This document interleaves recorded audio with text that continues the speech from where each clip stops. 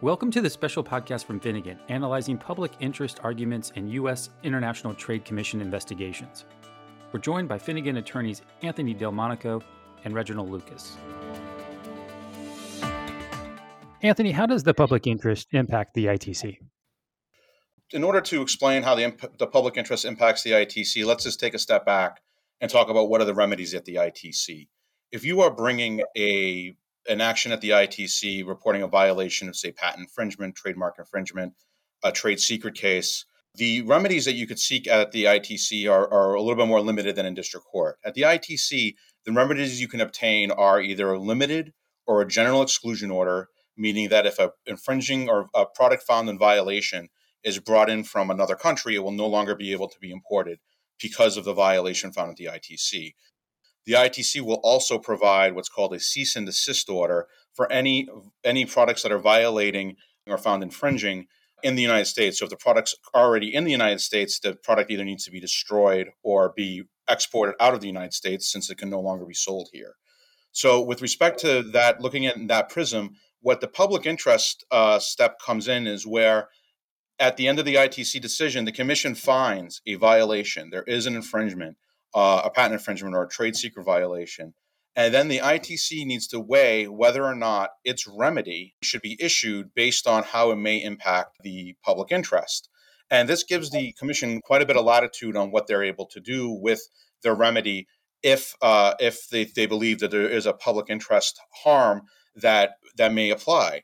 And the commission can do many different things with this ability through the public interest. The commission may suspend any sort of exclusion order that may be issued because of a violation, but also the ITC may modify an exclusion order or a cease and desist order to the extent that the public interest requires that type of modification to essentially benefit the people of the United States, the people that may be impacted downstream that may not be specifically identified or participating in the investigation. Okay, great. Thank you, Anthony. Reginald, what are the factors the ITC considers for public interest? Sure. In every investigation, the ITC is directed to consider 4 factors in deciding whether its remedial orders adversely impact the public interest. And in no particular order, the first factor is the public health and welfare. And this factor has to do with whether the exclusion order, for example, would adversely impact the well-being of the public, essentially. And typically, we see this factor being argued in cases affecting medical equipment, for example, hospital beds or research and development in terms of cancer. However, we have also seen this factor discussed in cell phone cases, believe it or not, as the exclusion of articles would affect first responders, for example.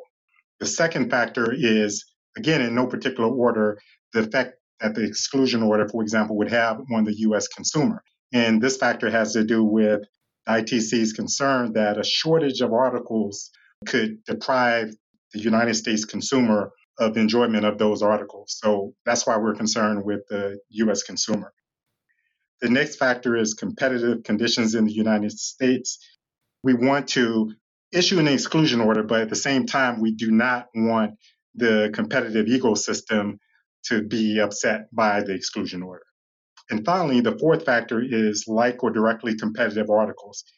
Here, the ITC's concern is that we want to make sure that if articles are excluded, there are alternative articles that can replace the articles that were excluded. Anthony, how has the public interest factors typically applied to ITC investigations? Well, typically, as Reginald has explained, the ITC looks at those 4 different factors and see how it's going to weigh out versus issuing, again, the exclusion order that's going to prevent these products into the United States. And there was a rule change back in 2011 where the commission realized that the commission appeared to realize that it may need to take in more evidence with respect to the public interest. And at that point, they invited or they required that when a complainant files a complaint, that they have to include a 5-page explanation on how the exclusion order or the remedy that they're requesting is going to impact the public interest. There then is a mechanism where the commission will allow public either parties that are involved, parties that are not involved, but they may be impacted, or just any party that may have something to say about this request for an exclusion order or for this request for this remedy to be applied and whether or not it should be applied. And so at this point, before the ITC institutes the investigation, they'll hear from different parties, either participating in the case or possibly not participating in the case, on how a remedy may impact them. Then the complainant may respond. And at that time, when the case is instituted, the commission will then decide whether or not there's enough public interest concern that the ALJ should collect evidence on the public interest. And they will issue that in the notice of institution and say the ALJ must actually handle and collect information and evidence on the public interest. And then the last part is that the respondent, when they do respond to the complaint, must include some sort of response about how the public interest may be impacted by the requested remedy. Now, they made this change again about 12 years ago, and we're going to discuss how that impact has happened at the ITC over the last 12 years. But before that, the public interest portion of the commission rules wasn't really used that frequently. And in fact, the public interest in the history of the ITC, there was only 3 instances when the commission actually had issued a violation, found a violation, it was going to issue a remedy, but then had to suspend the remedy due to public interest concerns. And those 3 cases specifically are from investigation number 67, certain inclined field acceleration tubes and components thereof. There's also the certain automatic crank pin grinders from investigation number 60, and also certain fluidized supporting apparatus and components thereof, investigations 182 and 188. And to give you an example of what concerned that and what got the commission to actually put forth the public interest above the violation and issuing the remedy, for example, in investigation 60, automatic crank pin grinders, at that time, this was occurring in the late 70s, early 80s, when there was a gas shortage, and so it was believed, or it was explained during the case, that these crank pin grinders were important in order to impact and to effectuate the government's position on making vehicles cleaner and not burn as much fuel as they were. And so, therefore, they looked at the public interest factors, weighed them against putting in such a remedy as an exclusion order, and said that due to the government's interest in trying to manage fuel consumption, it would make sense to make sure that these crank pin grinders, even though they infringe, be important to the United States to allow the government's interest in managing this fuel consumption issue. Similarly, in the certain fluidized supporting apparatus and components thereof, this was typically referred to as the burn bed case. So the matters at issue in that case, were burn beds. So when a victim in a fire is burned in a certain way, they can receive some medical attention in these burn beds. And at the time, there was only a limited amount of burn beds available. If an exclusion order issue, the commission determined that there would not be enough supply to meet the demand of what was required for these burn beds. And so, as Reginald had mentioned earlier about the medical exception, they saw that there was an issue here where the United States citizens, may not have access to this remedy, may not have access to these products, and therefore superseded any sort of remedy they were going to issue, so that these burn beds could be brought in, even though they violated 337.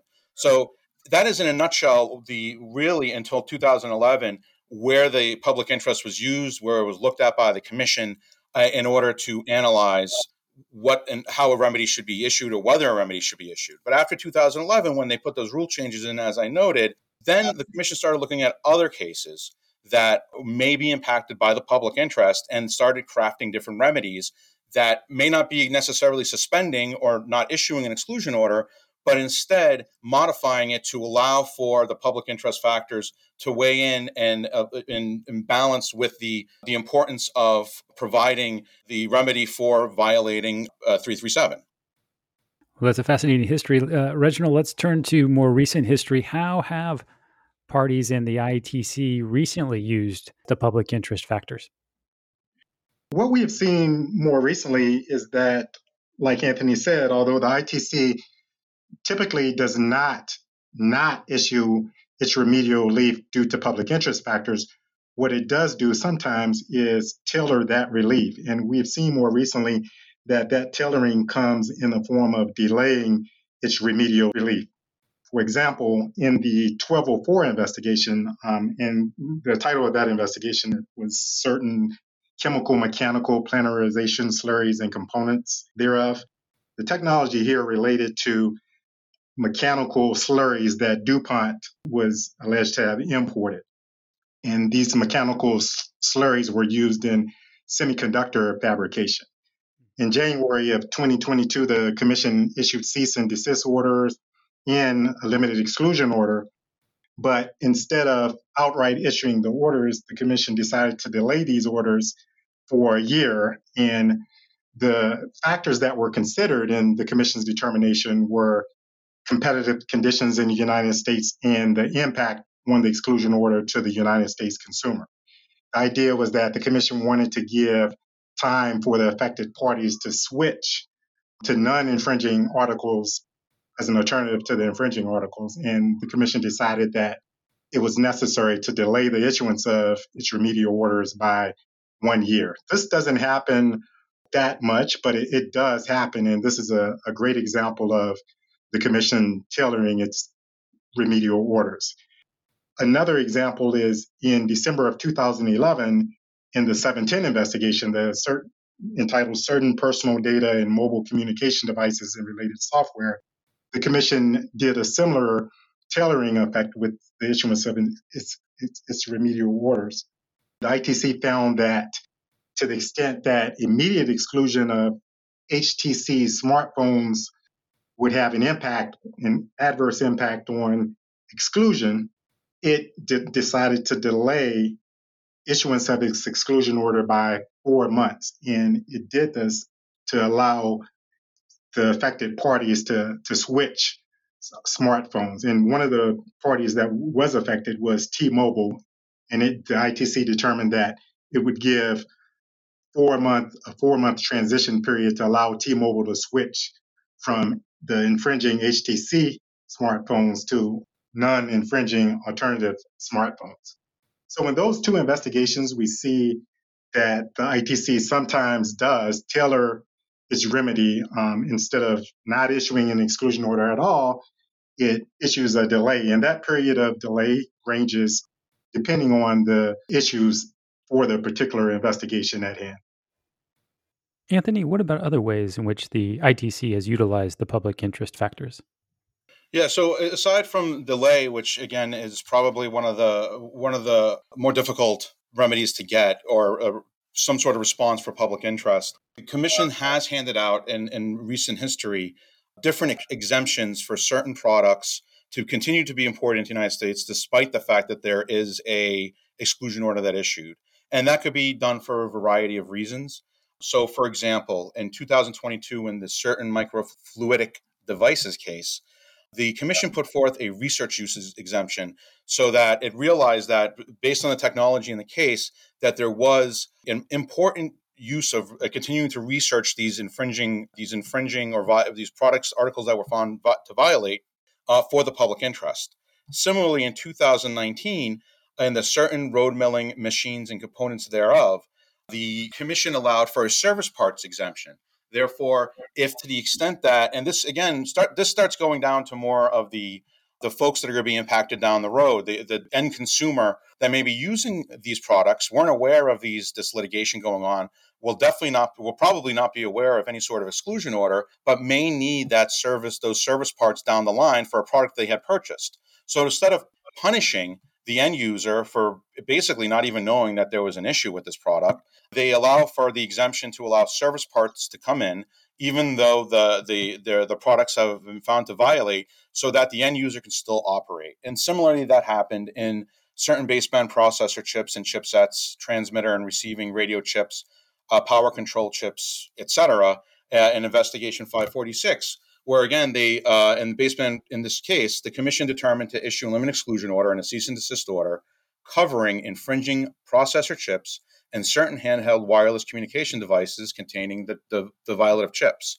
The Commission then determined that the public interest warranted an exception in the limit exclusion order that permitted the importation of models of handheld wireless communication devices that were being imported on or before the issue date of the limit exclusion order, again, to satisfy these public interest demands. Now, and again, it's really important to note that in order to get these type of exemptions, you really do need to be thinking ahead and getting evidence in to support your position that the consumers would be hurt. Or there also could be, say, a warranty exemption where, again, the end user had already purchased the product, they have a warranty, they weren't aware of this type of investigation occurring, and the company is on the hook. The company, the respondent that's found to violate, is on the hook providing service for these warranties. If the respondent during an investigation provides evidence to support that they have a warranty obligation and that the end user are going to need this warranty obligation to move forward, that these products, though violating, should be imported to allow basic business to go as usual and to allow the end consumer the ability to move forward. Okay. So, Reginald, how would you advise in-house counsel to consider the public interest factors when preparing for an investigation? Sure, that's a really great question. These ITC investigations move very, very fast. And what we've seen, I'm sure Anthony can attest to this as well, what we've seen is that the public interest analysis is often ignored and not given the same weight as the rest of the case. And this is a mistake. It's very important to consider the public interest, despite the fact that the ITC has only not issued remedial relief due to public interest factors in 3 investigations. It's very important for the reasons that we've discussed today for litigants to consider the public interest. And the analysis should be very thorough. At every avenue, litigants should take advantage of considering, at least, providing comments on the public interest. As Anthony mentioned, one opportunity is provided under the rules. Under the rules, the complainant has to put in a statement of addressing the public interest factors. And after the institution occurs, after the ALJ issues initial determination on violation, and when the commission decides to review that determination, the parties will have another opportunity to submit comments and argument on the public interest. This opportunity should definitely be taken advantage of, and thorough analysis should be provided to the commission, considering and weighing the public interest, the 4 public interest factors that I mentioned earlier. And the reason that this is so important is that a delay in issuing remedial relief of even several months may make all the difference in terms of a litigant planning to finalize a strategic plan as to how to proceed when the exclusion order issues. And a prime example of that is a plan for a redesigned product replacing a product that the commission has determined will be excluded due to a violation of Section 337. So it's very important, and we really can't stress it enough. Litigants should really always consider weighing in on the public interest and giving this aspect of the investigation as much attention as any other aspect in the investigation. Okay. Well, Reginald, Anthony, thank you so much for this important discussion on the public interest. Our guests have been Anthony Del Monaco and Reginald Lucas of Finnegan, one of the largest IP law firms in the world. For more commentary on intellectual property news and issues, to listen to other podcasts, and to receive additional information on the firm, please visit www.finnegan.com. Thank you for listening to this podcast from Finnegan.